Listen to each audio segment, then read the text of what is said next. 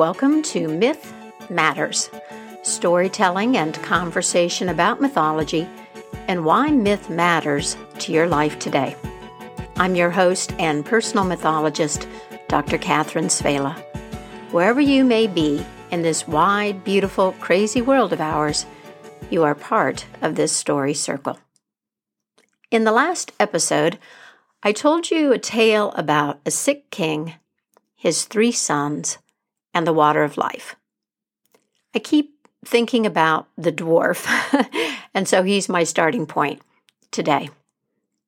In the water of life, the 3 princes, the 3 sons of the sick king, each go out in search of a possible cure, the water of life. The youngest son succeeds with the aid of a dwarf who is standing by the side of the road. The 2 eldest brothers also meet the dwarf, but they diss him. They're rude, dismissive, they don't stop to talk, and they end up completely immobilized in a deep ravine. Now, this type of arrogance is a common character flaw in fairy tales, much like hubris in many myths. The person overestimates himself and fails to give attention or recognition to what appears small, powerless, or without immediate use or place in the familiar world of every day. The dwarf in that story had the necessary directions and tools to obtain the water of life. He knew how to operate in an enchanted kingdom, where the men, in this case it's the men, were like stone in one way or another. Dwarves are frequently associated with the earth, mining, minerals, and hidden wealth. They are an ancient race, with origins in pre-human times, in mythic times, when the earth was young. A dwarf is commonly imagined as small, human-like, a master builder and craftsman, someone who can make and recognize power tools. Dwarves discern value, and they value their own independence. The dwarf knows his worth and resists being pressed into service. Quick to take offense, in many stories, the dwarf is the enemy of the hero, which raises the question in my mind about the quality of the supposed hero. We are living in transformative times, my friend. And this transformation, first and foremost, involves our ideas, our concepts, and our notions of value. You may be called to consider how your preconceptions about who matters and what is important, and your certainty about the path that you think you must follow, is keeping you stuck, like the eldest brothers in the ravine in the water of life. We are trained, I think, to adopt a rather narrow perspective, to accept cultural ideas about value, and to go along to get along. And yet, I think the challenges posed by arrogance are more than problems created by an overly rational culture, in the West anyway, or our general societal pressures to conform.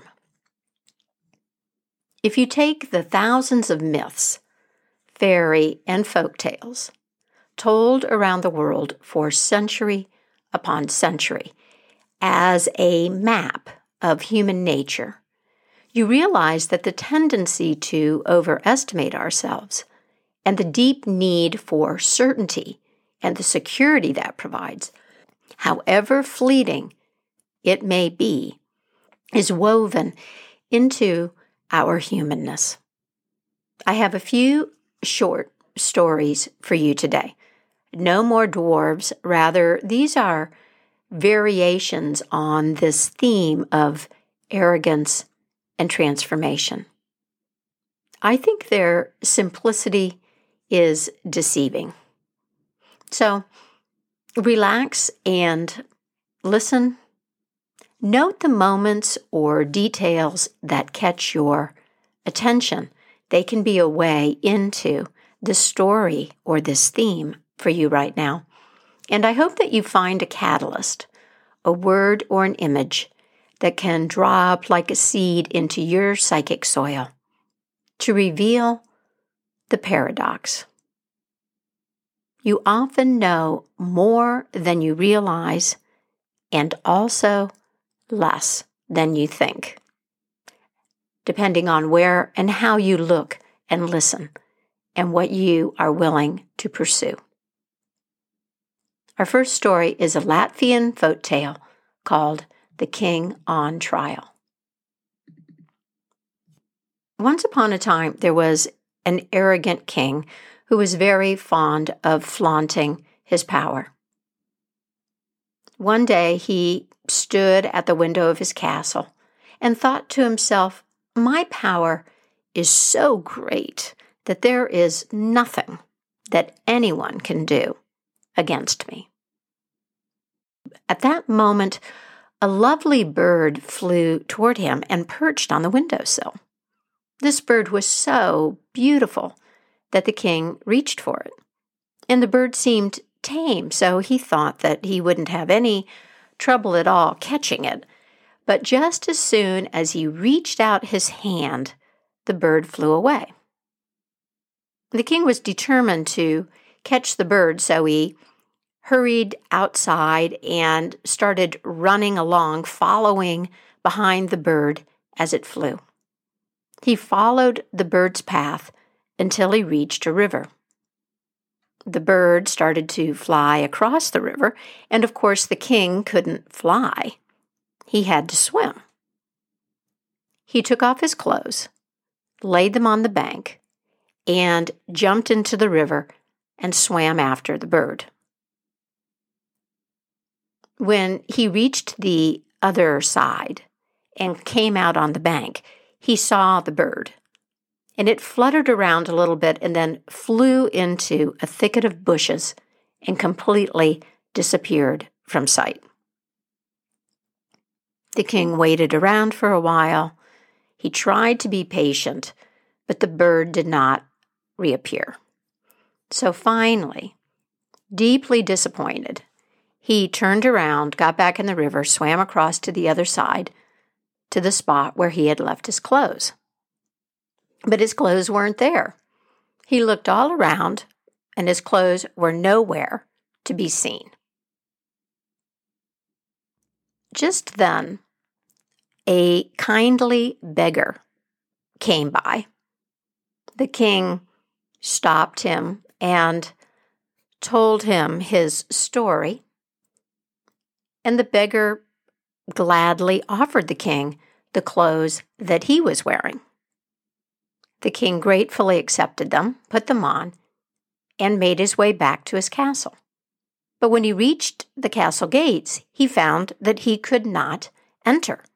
He wasn't allowed in because no beggars were allowed in the castle. "But I'm the king," he said. And all of the servants laughed. How could a beggar be a king? Well, the king insisted. And so his children were summoned. And then his ministers were summoned. And all of them looked at the man, but none of them recognized the king. And so he was turned away. And he had to wander the countryside as a beggar. Not long after this, the new king announced that there was going to be a grand ball, a wonderful dance, and a huge feast, and everyone was welcome, even the beggars. The king turned beggar was very hungry, and not knowing what else to do, he appeared at the castle with this huge groups of other beggars, and sure enough, there was a long, long table full of food, every kind of food. And not only were the beggars being given food, they were also given alms. The beggar king remembered the balls and the feasts that he had once given, and he began to weep. His weeping was heard by the new king, who immediately summoned him to his side. "Why," he asked the beggar, "are you weeping when there is so much food and festivity around you?" "Oh," said the beggar king, "I once thought that I was so powerful and that nothing could be done against me. How arrogant I was. But now I understand, and I will never be the same." The new king recognized him, and at these words he took off his royal garments and presented them to the beggar king. And then, poof, on the spot, he vanished. The beggar king was now recognized as the real king, and he ruled again from his castle. But from that day forward, he was humble and good at heart. Humble and good at heart. Makes you wonder about the nature of that bird, doesn't it? And now this next story is a Japanese folktale called The Straw Millionaire. Once upon a time, there lived a young man who was all alone and penniless. Unable to deal with his poverty any longer, he prayed to Kannon, the god of mercy. "Please give me some money," he pleaded. He continued to pray day after day, and one day he heard a message from the god. "Once you leave this temple, take good care of the first thing you touch, then go west." As the young man left the temple gates, he stumbled and fell, and his hand landed on a piece of straw. Well, this single stalk seemed completely useless, but he held it tight and began walking west. As he walked along, a horsefly joined him, and it started buzzing around his face, and he grabbed the fly and tied it to the tip of the straw stalk. He continued to walk with it buzzing and flying around when he met a boy who was amazed by the stalk and the buzzing fly and asked if he could have it. The man gave the boy the stalk, and his mother was so pleased that she gave the man 3 oranges. The man walked off quite happy to see that this piece of straw had turned into 3 oranges. He continued walking, and he came upon a young woman who was very, very thirsty from the hot day. The man didn't have any water to give her, so he gave her the oranges instead. The woman ate the oranges and regained her strength, and as a gesture of gratitude, she gave the man a beautiful piece of cloth. The man was so happy that these 3 oranges had turned into a fine piece of cloth. He continued walking, and now he came upon a man who was struggling with a sick horse by the side of the road. "What's the matter?" he asked. And the man told him that he had planned to take his horse to market to trade for some cloth, but the horse fell ill and it just stopped walking. "I will exchange you this piece of cloth for your horse," he said. And the man was delighted with the deal. he exchanged his horse for the cloth and headed back to his village. For the remainder of the night, the young man did his best to nurse the horse back to health. By the next morning, the animal was back to its old self, and the young man had turned the cloth into a horse. Now, riding on his horse, he continued his journey. And he came across a man who was closing up his house and making preparations for a journey of his own. The man saw the horse and said, "That is a fine-looking animal. I'm setting out on a journey and I need a horse. Would you perhaps trade your horse for my house and rice field?" The young man readily agreed and took possession of the home. He was amazed that a horse had turned into an entire house and a field as well. In the end, the man became rich with the house and the field he obtained, and the locals took to calling him the Straw Millionaire. I love the way that the man keeps going without expectations or plans, controlling only his response, which seems to be that he is willing to offer what he has to help or to see an opportunity in everything. And this reminds me of something that I read recently in a book by Robert Sardello called Facing the World with Soul. Sardello writes that it's now commonplace to say that the only stability is change.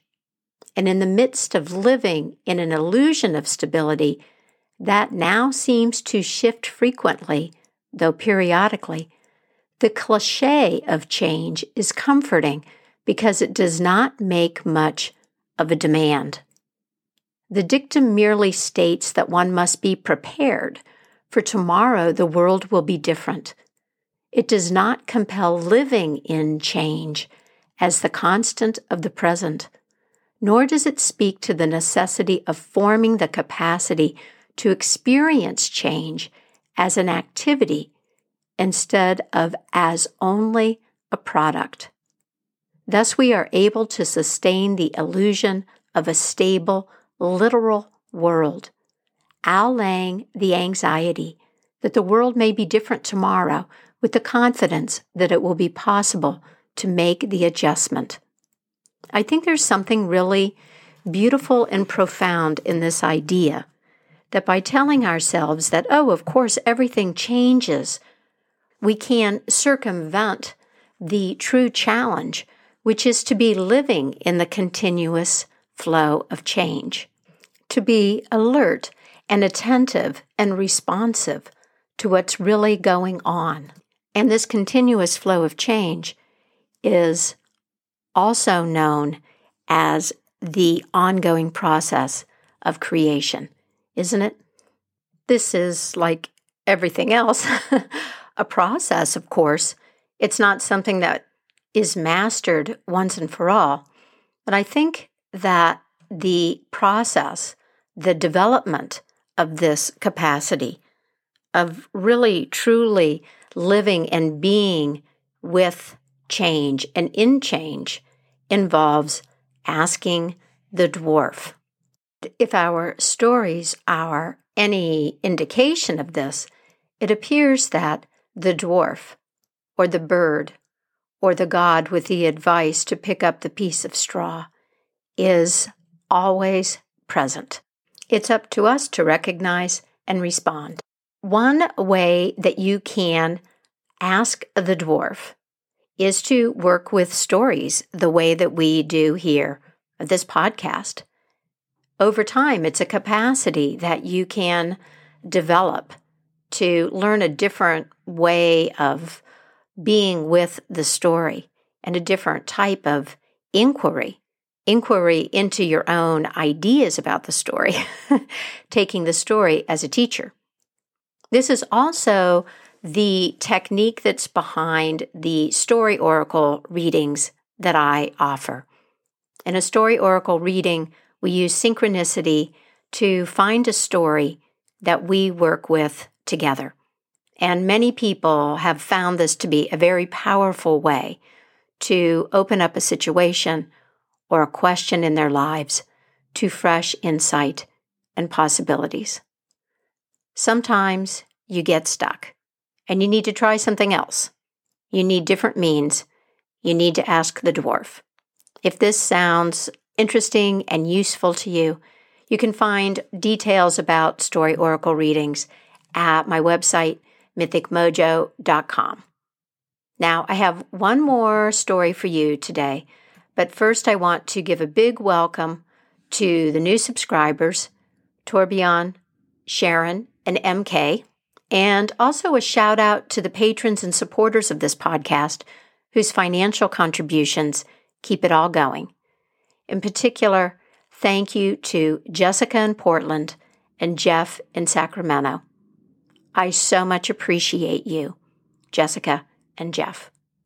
If you're finding something of value here in Myth Matters and you have the means, I hope that you'll consider joining me on Patreon too. The closing story for today is from Iran. It's called The Quivering Needle, and it's part of the Sufi canon of stories that involve one of my favorite wise fools, the Mullah Nasruddin. The Quivering Needle. One day, the Mullah Nasruddin was walking in the bazaar, greeting his friends, making note of who and what was there, when he noticed that a great crowd of men had gathered. They talking very excitedly about something, and he decided to go over and find out what was going on. "Salam," the men greeted him. "Salam," Nasruddin replied. "What's going on?" "We found this strange thing out in the desert," they told him, "and we're trying to figure out what it is. Maybe you know. You're wise. Can you tell us what this is?" So Nasruddin took the object, and it was a small metal and glass kind of box. And inside the box, he saw letters and a tiny needle. It was the needle that was the really strange thing, because as he handled the box and turned it around, the needle moved and it adjusted itself, so it was always pointing to the north. Nasruddin stroked his beard and thought his hardest. And then he handed the little box back to the man. "Well, what is it?" asked the camel driver, and all of the men standing around looked hopefully at Nasruddin, waiting for an answer, some wise words. They were very curious about this needle that had this magical way of always pointing north. And for a minute, Nasruddin simply stood there and stroked his beard. And then he started crying. And then he started laughing. And then he cried some more. And then he laughed some more. And then he cried. And then he laughed. And then he cried. And then he laughed. And some of the men said, "Why are you crying?" And some of the other men said, "Why are you laughing?" And then finally someone said, "No one, not even a mullah, should be crying and laughing at the same time." "I'll tell you why I'm crying and why I'm laughing," said Nasruddin. And at this point, everyone in the bazaar had crowded close to come and hear the wise thing that Nasruddin was going to say. "I'm crying," said Nasruddin, "because not one of you is smart enough to name this little round box with its quivering needle. How stupid of you all. I'm ashamed. Do you wonder that I cry?" He looked around from man to man, and they all kind of shrunk a little bit under his scornful glance. But then Mustafa, who was a friend of Nasrudin's, who was standing there and knew him well, said, Okay, Nasruda, you've told us why you were crying. Now, will you tell us why you are laughing?"